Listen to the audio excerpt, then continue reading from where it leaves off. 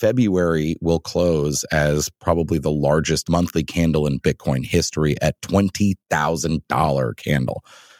So Wow. truly, it's been quite a wild ride the past, few days and weeks. Hi, everyone. Welcome to Unchained, your no-hype resource for all things crypto. I'm your host, Laura Shin, author of The Cryptopians. I started covering crypto 8 years ago, and as a senior editor at Forbes, was the first mainstream reporter to cover cryptocurrency full-time. This is the March 1st, 2024 episode of Unchained. Uniswap makes it easier and safer than ever to access DeFi seamlessly across desktop and mobile. No more clunky experiences, just clean, simple, and smart. Visit smarter.uniswap.org to learn more. With iTrust Capital, you can buy and sell crypto in a tax-advantaged retirement account. Enjoy significant tax advantages, 24/7 access, and the industry's lowest fees. Polkadot is a leading Layer 0 blockchain with over 2,000 developers, and the Polkadot 2.0 upgrade will be a massive accelerator for the ecosystem. Join the community at polkadot.network/ecosystem/community. Hey, Unchained listeners. As you know, it's hard keeping up with the fast-paced world of crypto, so we've got just the thing for you. Subscribe to our free Unchained daily newsletter at unchainedcrypto.substack.com. You'll get the latest crypto news and original articles from our reporters, as well as summaries of other happenings and bullet points, plus our meme of the day, all curated and written by our amazing team. It's still your no-hype resource for all things crypto, just in newsletter form. Sign up at unchainedcrypto.substack.com. Again, the URL is unchainedcrypto.substack.com.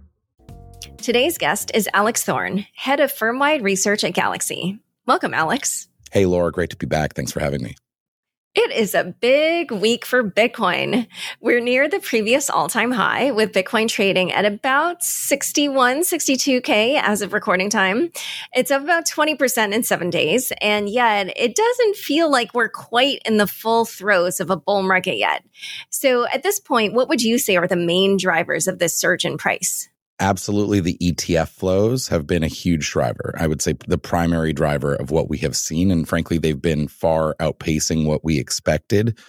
In fact, at the last time I was on your show, we discussed what we expected, and we said $14.5 billion in net inflows in year one. We said it was a conservative estimate, and our methodology was conservative.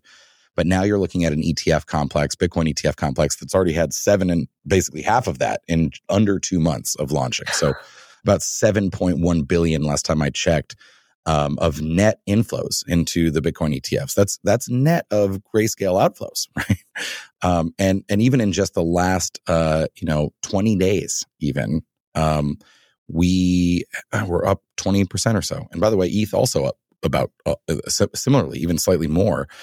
Actually, February will close as probably the largest monthly candle in Bitcoin history at $20,000 candle. So Wow. Truly, it's been quite a wild ride the past few days and weeks. Yeah. And, I definitely want to dive into all things ETF, but we also, for Bitcoin's history, it's really been a retail-driven asset. And so I was just curious how the long-term holders are reacting to this price increase. Are you seeing them sell, or are they hodling? I would say about 75% of Bitcoin supply is currently held by long-term holders this is mostly Glassnode's metric of 155 days or more. But if you look at, annualized, so like what we call the HODL waves, like it's also largely in the hands of longer term holders, 1, 2, 3 or plus holders. We have seen just in this last couple days, which has really seen basically a small but parabolic, not small, but a small parabolic increase, right? Not like parabolic the way like, December 2017 was, for example, but we have seen a slight transfer of coins from longer term holders to shorter term holders. But keep in mind also, some people are selling their Bitcoin to buy the ETF, like specifically. There are some early whales that would rather have it in ETF form. So, I mean, I don't see that as problematic. And by the way, even when you look at that chart over multiple cycles, like the minor transfer, the minor dip in long term and increase in short term, it's not close to what you would consider a market top on those metrics, like historically, right? Because most parabolic moves are driven by net new entrants, right? Like people coming in and buying a lot. Again, think December 2017, right? November 2021. So they have to get the coins from somewhere. Right? So it's often from earlier holders taking gains and selling to newer entrants. You've seen a tiny bit of that, but we're not close to what I would consider like a top indicator at all. Yeah, and you wrote up this research note where you also talked about something called the MVRV Z-score. Yeah. What is that, and what are you seeing there? This is a great metric. I mean, so the Z-score sort of just transforms the metric into something you can look at as like an oscillating signal. But in general, it stands for market value to realized value. But think about market capitalization as a metric, right? It's just the circulating total supply of an asset times its last known price, right? Multiplied by its last known price. So if you have 19.7 million coins in circulation on Bitcoin and the current last known price is $61,000, you multiply the two together, you get over $1 trillion. That's the market cap, right? Pretty straightforward. We all know that metric.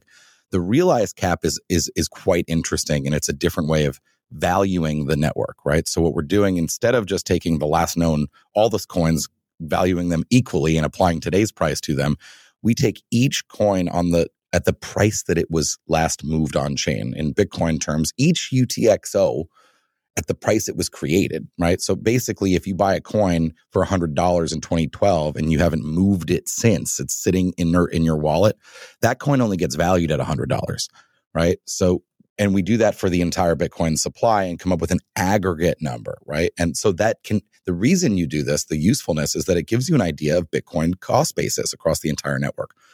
So realized value is lower than market cap, right? Realized cap should be lower, most likely, unless everybody bought their coins today or at the same exact price as today.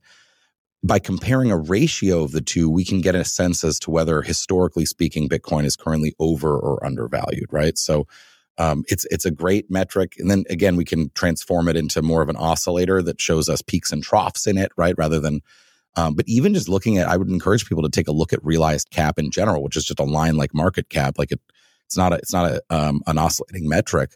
It's a very interesting concept personally. And by the way, you can also get realized price from that. So you can say like, what should then the price be if you take that realized cap and then divide that by the current total supply on every day of a time series. And you can actually see what the realized price might be, which is kind of the price of people's cost basis. It does get strange. And I do want to point out, like, we're talking about when the coins moved. Obviously, if I consolidate coins into my own control, like that I already own, then I haven't sold, right? So it relies on a heuristic that, if the coin moves, it maybe was sold, I think is a fair thing. That has limitations, as the audience, will know. But, and by the way, we'll have increasing limitations going forward because of non-monetary uses of Bitcoin, which are becoming more common. And also because of the ETFs. These ETFs, among many things and impacts that they will have, they will disrupt the use of on-chain data, because when shares of an ETF change hands, coins may not ever move on chain. So even things like, addresses with a balance or like the length of holder times are going to all start to get a little bit janky, right? Because you're taking a large portion of Bitcoin supply, perhaps a much larger over time as they grow, and basically making them inert custodial, right? So that's going to impact the usage of the network and thus the analytics you can do off of it. But again, on this metric, we're not close to market tops either. And this is a very good metric, in my opinion, overall. It doesn't require a lot of extrapolation. The main heuristic is just the one that I said, which is that it assumes a move is effectively a change of hands when it may not be, but a lot of times it is. And again, we're just not close to market peaks on this. So and I don't rely too heavily in general on-chain indicator type signals that are derived from on-chain data, sort of market-wide ones, but there are a few that I like, and this is one. Yeah. Just visually, when you look at it, you can see it's really down near the bottom compared to certain times historically. And then other times it's definitely, you can tell it's definitely overpriced. Right, exactly. So you also mentioned how Bitcoin futures open interest right now is different from past times when the Bitcoin price was up. So what does it typically look like when the Bitcoin price was at a previous all-time high, and how is it different now? Well, in particular, like where we are in the so-called cycle is, I think, even very interesting because, let's call it 52 days from the fourth halving in Bitcoin, right? So that's just assuming that it happens on or around April 20th, which is when it will happen, on or around, right? We're guessing, but we'll say it's expected then. So 52 days before the second halving, Bitcoin was trading at $455, and that was 60% below its prior all-time high, which is about like 1,300 or so. 52 days before the third halving. Now think back to early COVID, right? That was because the third halving was May 11th, 2020. 52 days before that, Bitcoin traded at $6,174. That was 68% down from the prior all-time high, which, as our audience will remember, was about 20,000 from December 17. So now we're 52 days out from the next halving, and Bitcoin's trading at 61,000 as we speak. That's like 10% down from all-time high, right? So very, very different looking than prior cycles. And I wrote this note because a lot of people are actually on Twitter. You're seeing people talk about this. I've been asked about this. Like, is that bad? People are like, is that bad? Well, what if we top too soon, right? Does that mean the cycle will be shorter?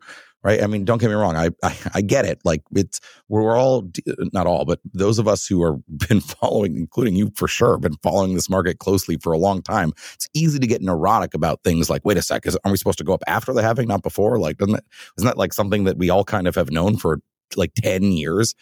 And I'm just here to say that none of that matters. And this time is different. And you can't underestimate the impact of, the entrance of giant pools of capital through these new vehicles. But I will say also the recent client action we're seeing, like, think about this, like you have a wave of new demand that's driven by the access to new market access vehicles that is unlocking new giant pools of capital. $48 trillion in the US is the wealth management and financial advisor AUM. Almost none of that money has had historically any way to allocate to Bitcoin. Not the closed-end trust, not the cash-settled futures, not any real way, there was no sub accounts on Coinbase for an advisor to open up their things and do, right? So that alone is a giant pool. And by the way, those still haven't even turned on yet, really. You're starting to see some announcements that they will, or they're considering it and stuff like that. But that is leading to a wave of new demand that is smashing against a programmatically scarce asset, of which, like I said, 75% is held by long-term holders. And many of those are diamond-handed zealots, right? I mean, we know Bitcoiners, like, people love their Bitcoin, right? They want to hold their Bitcoin. They believe in it. It's not just like a stock that they own. It's a movement, right? So that is just a dynamic that is, well, I mean, look, you can see what it's doing. I mean, we're already, again, like, we're basically effectively when we traded at 64 this week, like effectively that is the all-time high. Like we weren't over 64 in 2021 for more than a day or two. So we're back. Yeah. All these indicators are really promising, and especially, just the fact that we have this whole pool that hasn't had access before is, I think, the major catalyst. So in a moment, we're going to talk more about the ETFs, but first, a quick word from the sponsors who make this show possible. The Uniswap protocol is the largest decentralized exchange with billions of dollars in weekly volume across thousands of tokens within the Ethereum ecosystem. But Uniswap is more than just a protocol. Uniswap Labs builds tools to help users swap smarter with easier, safer, self-custody products that provide users access to DeFi. Tap into Uniswap's market-leading liquidity from their world-famous web app, mobile wallet, and, coming soon, the Uniswap browser extension. No more clunky experiences. Just clean, simple, and smart. Visit smarter.uniswap.org to get started. Did you know you can buy and sell crypto with tax benefits in an individual retirement account? iTrust Capital makes this possible. But what does this mean? When you buy crypto outside an IRA, like on an exchange, you face taxes on gains. But in an IRA, like a Roth IRA, gains can be tax-free. iTrust Capital also has some of the lowest fees in the industry and 24/7 accessibility. Start now and maximize your retirement savings with iTrust Capital. Back to my conversation with Alex. So as we've already mentioned, the ETFs are the biggest driver in this activity. And so, we have talked a little bit about the kind of like fact that this is tapping a whole new constituency that hasn't had access before. But I wondered, here we are about a month and a half out from the launch, and we're seeing like kind of this first wave, I guess, of these different investors. Who do you think is part of this first wave? Because, today, which is Thursday that we're recording, we got an announcement that Bank of America and Wells Fargo are going to start offering Bitcoin ETFs. So if they weren't part of the game earlier, then, who do you think has been buying, and who do you expect will make up part of the, continued part of the wave? These, after launch, were really only available on retail brokerage trading platforms. Now, such as Fidelity and Schwab and whatnot, right? Like your E-Trade, even, for all I know. I'm not actually certain that all of them do. I know Fidelity did. But these are platforms, when I call them retail brokerage, it doesn't mean like small mom and pops, like, hedge funds can trade on these things, also family offices, high net worth individuals. So when I say retail, what I mean is they may not be like institutional entities. And I also mean they're not necessarily advisor managed accounts, right? You go to fidelity.com and open up a brokerage account like you were able to buy almost on day one, right? These ETFs. So it's driven by those platforms. And when you hear about, like, say, big banks, like the ones you mentioned, like adding them to the platforms, I actually read that announcement, and they're really only adding them to non-advised. They're kind of doing what Fidelity is doing. They have their own brokerage platform, which lets people open up, stock trading accounts, and they're adding these approved ETFs to the things you could buy there. I think the real unlock comes when the wealth management platforms affiliated with those banks and broker dealers, again, Merrill and I think you said Wells Fargo, these are ones, they have wealth management businesses. It's when the advisors who do fully non-discretionary accounts, as in like where you can't trade, but your advisor trades for you. Those advisors, if they're not independent, if they're affiliated with a big bank or broker dealer, they can only even choose from options that are allowed by their platform, right? And they're quite strict on this, right? There's suitability issues. They have to wait. You can't just add a brand new vehicle. You got to wait and make sure it works, right? And that there's not risks and stuff. So even if they want to add the Bitcoin ETFs, they have to go through a whole process. And I can't remember which, but one of these said that they were actually streamlined. They've got so much demand that they're streamlining the review process from 90 days down to 45 days. But again, like that, there are even platforms, by the way, plenty of them, that they might not allow something that's trades totally fine, is totally legal and safe process-wise. They just don't like it. For example, there are some wealth management platforms that don't allow their advisors to put people into cannabis ETFs. Why? They don't like it. They don't want them to do it, right? So there's discretion that doesn't exist. Now, if I'm Alex Thorne, CFA with like a storefront in my local town and I'm a financial advisor, I probably use an independent white label type platform like Fidelity, Pershing, Schwab. They offer like the back end for someone like me. Those are what we call independent RIAs. They are much more likely to have earlier access. But the banks and BDs themselves are 40 of the 48 trillion that I talked about. And they really aren't here yet, but many have announced that they're like doing their process where they look at it. Sometimes they call it seasoning. Even where it's available so far on Wells and Merrill in that announcement that you referenced, they are saying they'll let some advisor managed accounts do it if they ask for it. And what that means is they're not able to solicit for this. That means that they can only offer it to the extent they are offering it at the moment on an unsolicited basis. That means they can't put it in sales decks and go out and sell that you should get into Bitcoin, right? But if a client, pesters them enough, they might allow it. So we're not even there. Eventually we'll get to a place where major wealth management platforms allow not only add it to their advisor menu, but they also let their advisors go out and pitch it, right? And that's when you're really going to start having people on at all these places explaining to investors what the halving is and what Satoshi did. I mean, it's going to get really interesting. It's one of the things I'm very bullish on for the halving coming up. Isn't so much the supply event, which at this point, obviously, the impact of it decreases by half theoretically every time. And at this point, on an absolute basis, it's not going to be like that big of a supply shock in the scheme of things. But what I'm bullish on is people learning about the halving, because one of the best ways to learn about Bitcoin is to learn what the halving is and how it works. And it's not just going to be people like me and you explaining it now. You're going to have people from BlackRock and Fidelity and Invesco teaching. So it's going to be a huge marketing and educational event that will showcase, of course, one of Bitcoin's prime features, which is its programmatic scarcity. So if you're saying that we have, about 40 trillion of the 48 trillion that you mentioned had previously not had access to the Bitcoin ETFs, and they're kind of coming online and they're going through their processes right now, how do you see that intersecting with the halving? When you typically we've had this bull market after the halving, as we've talked about, it's already kind of started. So I don't know if you saw that JP Morgan came out with a report projecting that the Bitcoin price would drop to 42K post halving after what they called the halving euphoria would subside. Curious for your thoughts on both that and just generally how you see all these different factors, the halving and then extra. I'll take the JPM point first on the halving, and then we'll talk about what's going to drive it going forward, including the halving and the turning on over time. By the way, that turn on for those platforms, and when we have a whole report on this where we argue, we explain how it works, and and we make projections on how long it will take for the whole thing to turn on. And we're talking 1, 2, 3 years is what we looked at. But you're going to see a constant stream of announcements over the next 3 to 24 months that are such and such wealth platform is turning on access, right? Like, and some will happen sooner and some will take years, right? And that's how when we came up with our estimate for inflows, that's the primary driver we use. We held the amount that people choose to invest in Bitcoin flat. We said 10% choose to do 1%. But what really changes is the amount of addressable AUM, and that is driven by when these platforms turn on. So it's going to be a constant steady drip of these catalyzing headlines that such and such big platform is turning them on.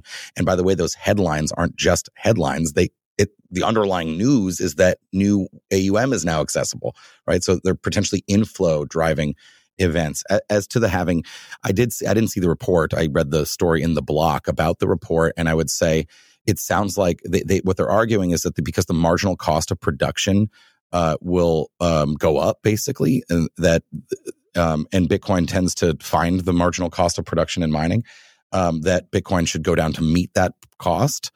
And this is just an interesting argument to me. They're claiming a correlation between Bitcoin price and the average cost to mine a Bitcoin effectively. This is effectively the labor theory of value, which is widely discredited in a way of determining valuation, period. Like, I mean, across all sectors and economic thought. So I'm kind of surprised to hear that come from JP Morgan. I will say that here's the driver. It's not the marginal cost of Bitcoin mining. It's flows. That is the driver of price right now. And as I've described, I think there's plenty of reason to believe flows will oscillate but continue. I mean, not everyone has access yet, and like I said, it's going to take a while for them to get access, but they're going to be continuing to get access over time. Again, our entire analysis on this doesn't even assume any kind of greater uptick in Bitcoin adoption. Just people who might want it now getting access to do it, right? So it's a very conservative analysis, and like I said, we said 14.5 billion in year one. We're already at 7, and it's been less than 2 months. So I think we'll probably end up coming in on the under there. So there's something interesting. Obviously this week we saw this huge run up in price, but then we had a little mini correction on Wednesday, even again on Thursday, because I saw the price has ticked down a little bit over the course of the day. So I wondered what you thought accounted for that. On Wednesday we had things like Coinbase going down or showing zero balances. I didn't know if you thought that had affected the price or if it was just people taking profit or what. Yeah, well, look, it's healthy. Let me just tell you this. The last 3 days, or Monday, Tuesday, Wednesday of this week, it was a parabolic move, right? You went from 50 to 60 to 64 at one point, right? That's, people need to chill. You want staircase up, you don't want elevator up can cause elevator down, right? We want something to build a more foundational base here. So I think it's totally healthy. Anytime you run like that, like some correction should happen, like in general. I'm not that concerned right now as we speak. Like I said before, it's about 61,000. We were at 64K for about 30 minutes, like when we traded at that high. We've been, I think, pretty consistently over the last 48 hours or so in the 61 or even 60 to 63.5 range. Like, that's fine. You have to remember, like, the absolute numbers are going to start to get really wacky the higher this thing goes. You're going to see like a 1% decrease could one day be like $2,000, right? Like, it's going to be. So but I will say it has been quite volatile. I mean, you've got professional traders, then you've got giant inflows into these ETFs. And again, that capital is likely much more inert than fast trading crypto money. And it certainly isn't Bitcoin on an exchange, which may be exchanged for Ether, which may be exchanged for, Dogecoin, right? I would say as the ETF AUM goes higher over time, volatility should decline. Because especially if a lot of it is end up being owned by advisor managed accounts, advisors don't go in and day trade all their end client accounts every day. They set targets and make theses and periodically may rebalance. They may change the thesis at points, but again, not like they're not going to be like, oh no, Bitcoin's. And to be clear, a lot of them want the volatility because that's what helps keep on a risk adjusted basis. That's part of the thing that makes it work so interestingly as part of a portfolio. But again, it will decline because if you set a target, we're going to put Laura in 59% stocks and 40% fixed income, but 1% Bitcoin. Well, if Bitcoin goes up a bunch, they're going to sell some down to get it back to 1%. But if it goes down a bunch, they're going to buy more to get it back up to 1%. That has a very dampening on effect on volatility. So, but it has. We're not there. We're not there yet. We're still in this phase where I think people are like, you're just seeing waves of demand. 21 of the last 22 days saw inflows into the Bitcoin ETFs. And the one day that didn't was a paltry like net minus 30 million. It wasn't like just happens to be red on the chart. Unfortunately, I can't say 22 days in a row because of that one little day. But like on Monday, we had the third highest day of net inflows into them. And then Tuesday became the third highest day because it was bigger than Monday. And then on Wednesday, it was the largest single day of inflows, right? So like it's not decreasing, it's accelerating, and the market is still trying to adjust to this. It doesn't really know how to. So some volatility is healthy. I think there will be corrections. There were like 20% corrections or something in 2017, like as we went from 1,000 to 20,000. Like it's totally normal and healthy. You should be, if you're interested in Bitcoin, it really should be because it's a long-term game-changing technology for humanity, and not because, you're worried about a, 5% move on a particular day. You said that in April, you expect that we'll get the first round of post-ETF launch 13F filings by institutional investment managers. What do you expect to see then? These are filings where people have to disclose their ownership of various things, and you'll be able to see them, by the way, by asset. So like Bloomberg and other platforms, the SEC, like you can go and look at a specific stock or ETF, including now these, once their first quarter is closed, and see institutional holders who have filed saying that they hold the asset. I think we're going to see, well, we don't know what we're going to see. I mean, that's what makes it exciting from a research standpoint. We can't wait to find out, but I would not be surprised if we see major institutional investors, because again, they can go on and buy like most of these. Now, it's mostly the advisor platforms that can't, but like endowments, pensions, they can buy ETFs, like most likely. Mm-hmm. And maybe they can't under their current setup, but it's not that hard. Like these are legal, regulated, normal products like now. So I don't know, maybe we'll see major family offices of some famous or wealthy person. It's hard to know, but there will almost certainly be some signal in there to be seen. And you noted that all this money pouring into Bitcoin ETFs might dampen the previous tendency for highs in Bitcoin to lead to altcoin season. So why do you expect that might happen? Yeah, so I call this intra-crypto rotation or even intra-crypto cyclicality. And I referred to this earlier, but what I mean is because you will have a growing portion of the investment that is done through these ETFs. Well, currently that's the only asset that has these ETFs. So if you go on your brokerage platform, you can mostly only get Bitcoin exposure today. Fidelity does offer Bitcoin and ETH as digital assets. You have to open a digital asset account.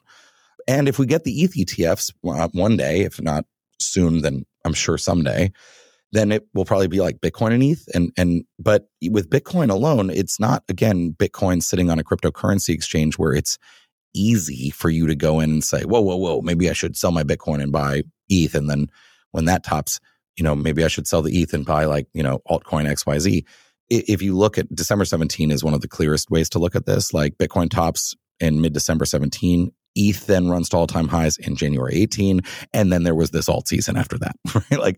And you can always see, right? Some people, and my friend Dan Matuszewski at CMS Holdings calls this the hot ball of money. Like at some point, historically in crypto markets, we've gotten to these points where that ball keeps sort of bouncing from one thing to the next, right? There was the Sol Luna AVAX trade. A lot of people remember from 2021 where we're sort of like, oh, what's next? Let's find the next one. And then it was like, oh, that L1 didn't pump yet. We should buy that one.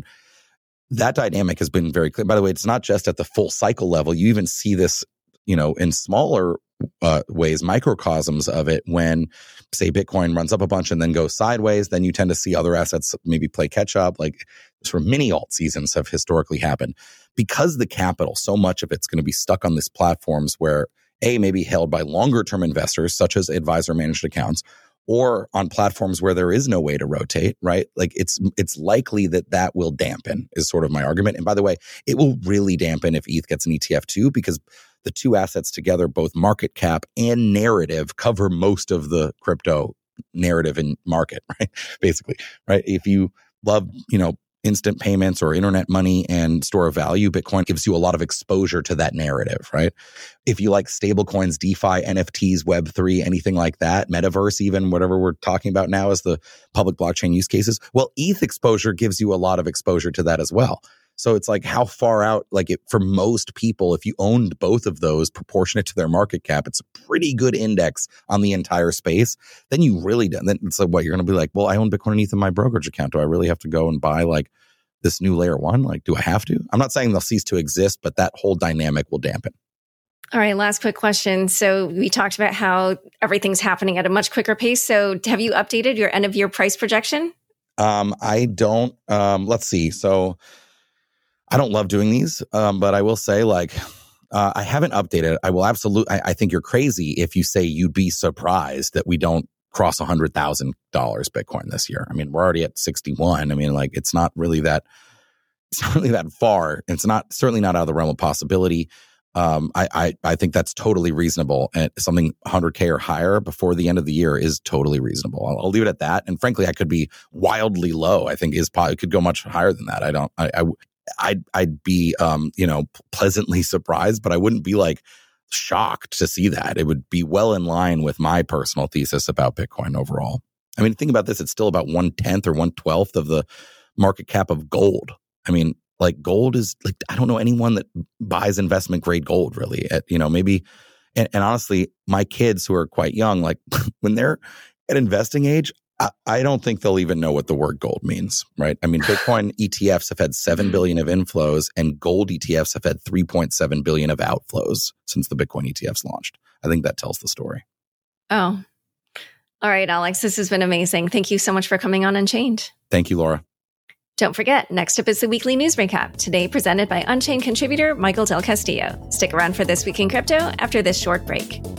Polkadot is the original and largest Layer 0 blockchain with over 2,000 plus developers. The anticipated Polkadot 2.0 upgrade will be a massive accelerator for the ecosystem, upgrading the infrastructure with 8 times higher transaction throughput and twice as fast block times, tailored core time for the needs of every protocol, trustless bridges to multiple chains, revised tokenomics with a token burn to reduce inflation, perfect for GameFi and DeFi to build, grow, and scale. Get your Web3 ideas to market fast. Think big, build bigger with Polkadot. Join the community at polkadot.network/ecosystem/community. Hello and welcome to this week's Crypto Roundup. In today's recap, we delve into major developments including Gemini's $1.1 billion settlement with earned customers, Sam Bankman-Fried's legal team advocating for a reduced sentence, and the technical glitch that briefly halted Avalanche's network.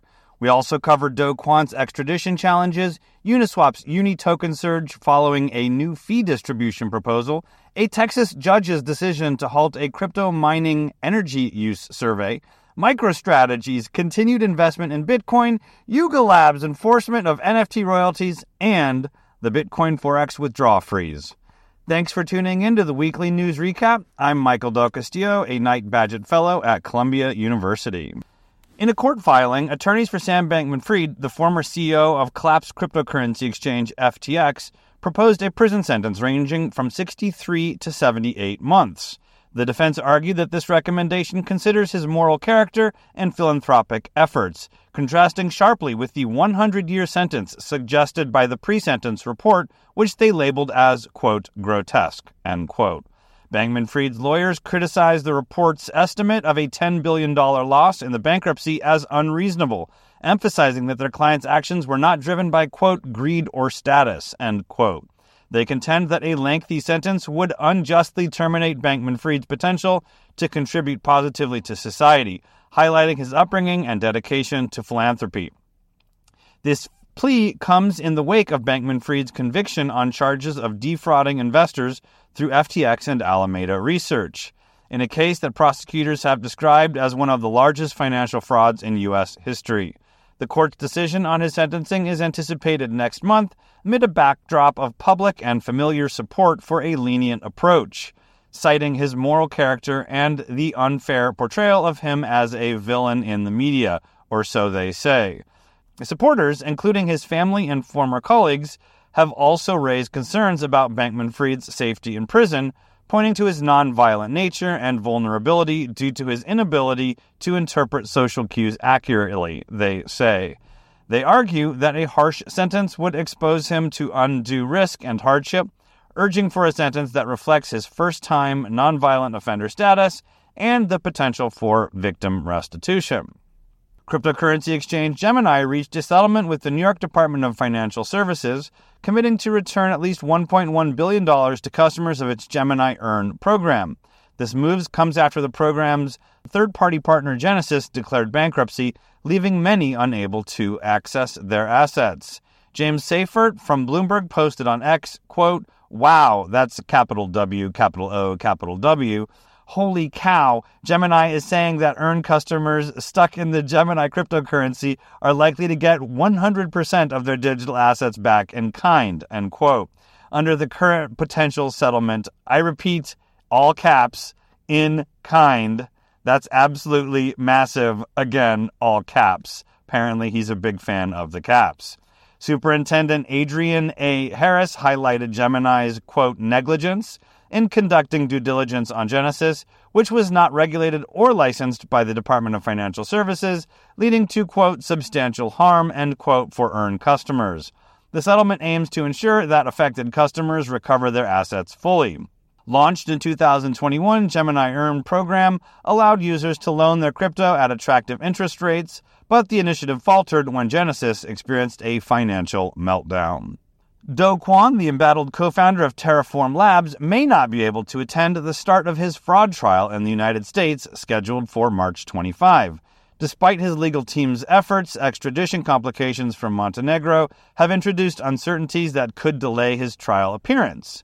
Kwon, who is at the center of allegations surrounding the dramatic collapse of Terra USD and Luna cryptocurrencies in May 2022, is charged by the U.S. Securities and Exchange Commission with wire fraud, commodities fraud, securities fraud, and conspiracy charges. The collapse resulted in an estimated $40 billion loss across cryptocurrency markets. The extradition process has encountered several delays, partly due to appeals and the Montenegrin court system's procedural challenges. Kwon's preference for extradition to South Korea, where he also faces charges, has been overridden by a Montenegrin high court ruling in favor of the extradition to the U.S. This decision has been contested by Kwon's legal team, citing procedural errors and the prioritization of extradition requests. David Patton, Kwon's lawyer, has indicated that despite the extradition delays, Kwon does not intend to seek a postponement of the trial date, emphasizing his desire for an in-person appearance. The legal entanglements in Montenegro, including Kwon's arrest for traveling with forged documents, add complexity to the case, highlighting the broader implications for the crypto industry's regulatory landscape and investor trust. The Uniswap Foundation's long-awaited proposal to reward Uni token holders with protocol fees led to a sharp 62% increase in the token's last value as of Friday. The initiative would introduce smart contracts to distribute fees to stakeholders. If implemented, annual revenues for Uni holders could range between $61 million and $153 million. The move addresses issues of low participation and apathy in governance, with less than 10% of Uni users used in voting. The proposal is now under community review, with an upcoming snapshot to measure support for potentially proceeding to an on-chain vote. Meanwhile, Frax Finance is considering a proposal similar to Uniswap's, aiming to share protocol revenue with VFXS token stakers pending community approval. In related news, Lido Finance's LDO token spiked 10% following a fake revenue-sharing proposal posted in the governance forum, suggesting increased interest in such initiatives among DeFi protocols, that is, assuming this can be taken at face value. Avalanche experienced a technical outage that halted block finalization for approximately 5 hours due to a code-related bug. The issue, initially attributed to a new wave of inscriptions, was later identified as the, quote, gossip-related meme pool management bug, end quote, according to a post on X by Kevin Seknicki, co-founder of Avalanche developer Avalabs. This bug prevented the network's validators from processing transactions efficiently, leading to a stall in the consensus mechanisms, so they say. The problem was resolved after validators updated their nodes, which addressed the bug and allowed consensus to return to normal. By noon Eastern Time, the Avalanche team confirmed the network had resumed its normal operations, marking an end to the outage. The Texas Blockchain Council and Riot Platforms, a major Bitcoin mining company, successfully obtained a temporary restraining order against the U.S. Department of Energy's emergency survey on its electricity consumption from crypto mining. District Judge Alan Albright of Texas ruled the survey, described as a supply of, quote, sloppy government process, must pause until further legal examination. The department aimed to collect proprietary information about energy use from crypto mining operations, citing concerns over the potential impact on the U.S. electric power industry amid Bitcoin's price surge and a cold weather forecast. This legal challenge argues that the Energy Information Administration, or EIA, acting on behalf of the Department of Energy, overstepped its bounds by not adhering to the Paperwork Reduction Act, which mandates a 60-day notice for such information requests. The companies involved contend that compliance would force them to reveal sensitive data under the threat of penalties, causing, quote, immediate and irreparable harm, end quote. MicroStrategy has further increased its Bitcoin reserves by purchasing another 3,000 Bitcoins for $155.4 million, signaling continued confidence in the digital asset's value. This acquisition boosts the company's total Bitcoin holdings to approximately 193,000, worth over $1.17 billion at the current market price, revealing what seems to be an impressive unrealized profit margin. This strategy, initiated in August 2020, has not only augmented MicroStrategy's asset base, but also attracted significant investor interest. Amid this aggressive acquisition strategy, Micro received a buy rating from investment banking firm Benchmark with a price target of $990. The optimism is partly based on the expectation that Bitcoin's value will surge to $125,000 by the end of 2025, propelled by crypto market dynamics, including the impact of spot Bitcoin ETFs and the anticipated Bitcoin halving event, which typically reduces the supply of Bitcoin, potentially driving up its price. Yuga Labs, the creator behind notable NFT collections, declared it will only support trading platforms that enforce royalty payments for creators, effective from Tuesday. This policy will apply to 18 of its collections, including the Other Side Coda and Moonbird's Mythics. However, its most recognized collections, CryptoPunks and Bored Ape Yacht Club, will not fall under this new mandate due to the absence of a royalty filter in these collections. This decision comes amid declining royalty payments, a percentage of sales paid by buyers on secondary markets, to NFT creators, and precedes NFT marketplace Magic Eden's launch on the Ethereum blockchain. Hong Kong-based cryptocurrency exchange Bitforex abruptly halted user withdrawals without prior notice, following an outflow of approximately $56.5 million from its hot wallets.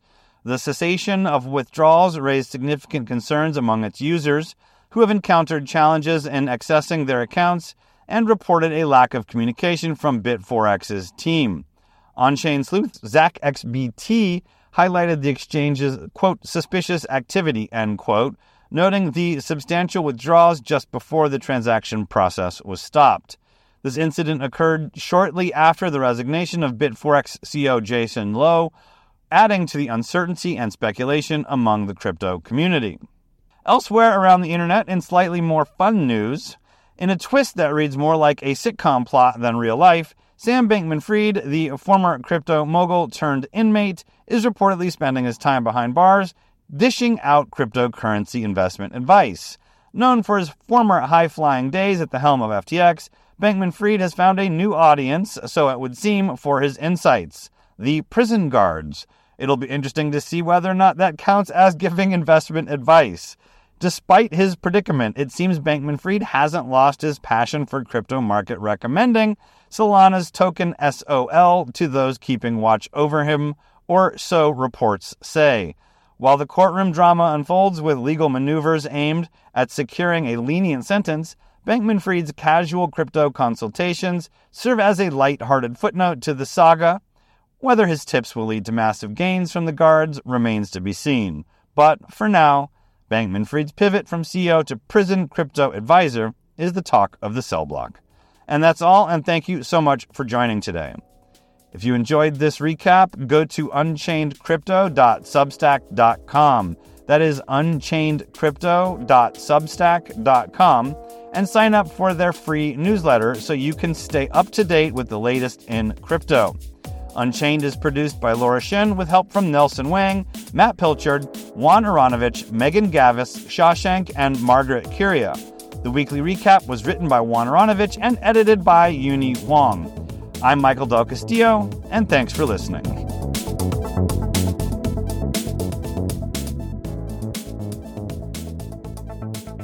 Unchained is now a part of the CoinDesk Podcast Network. For the latest in digital assets, check out Markets Daily, 5 days a week, with host Noel Atchison. Follow the CoinDesk Podcast Network for some of the best shows in crypto.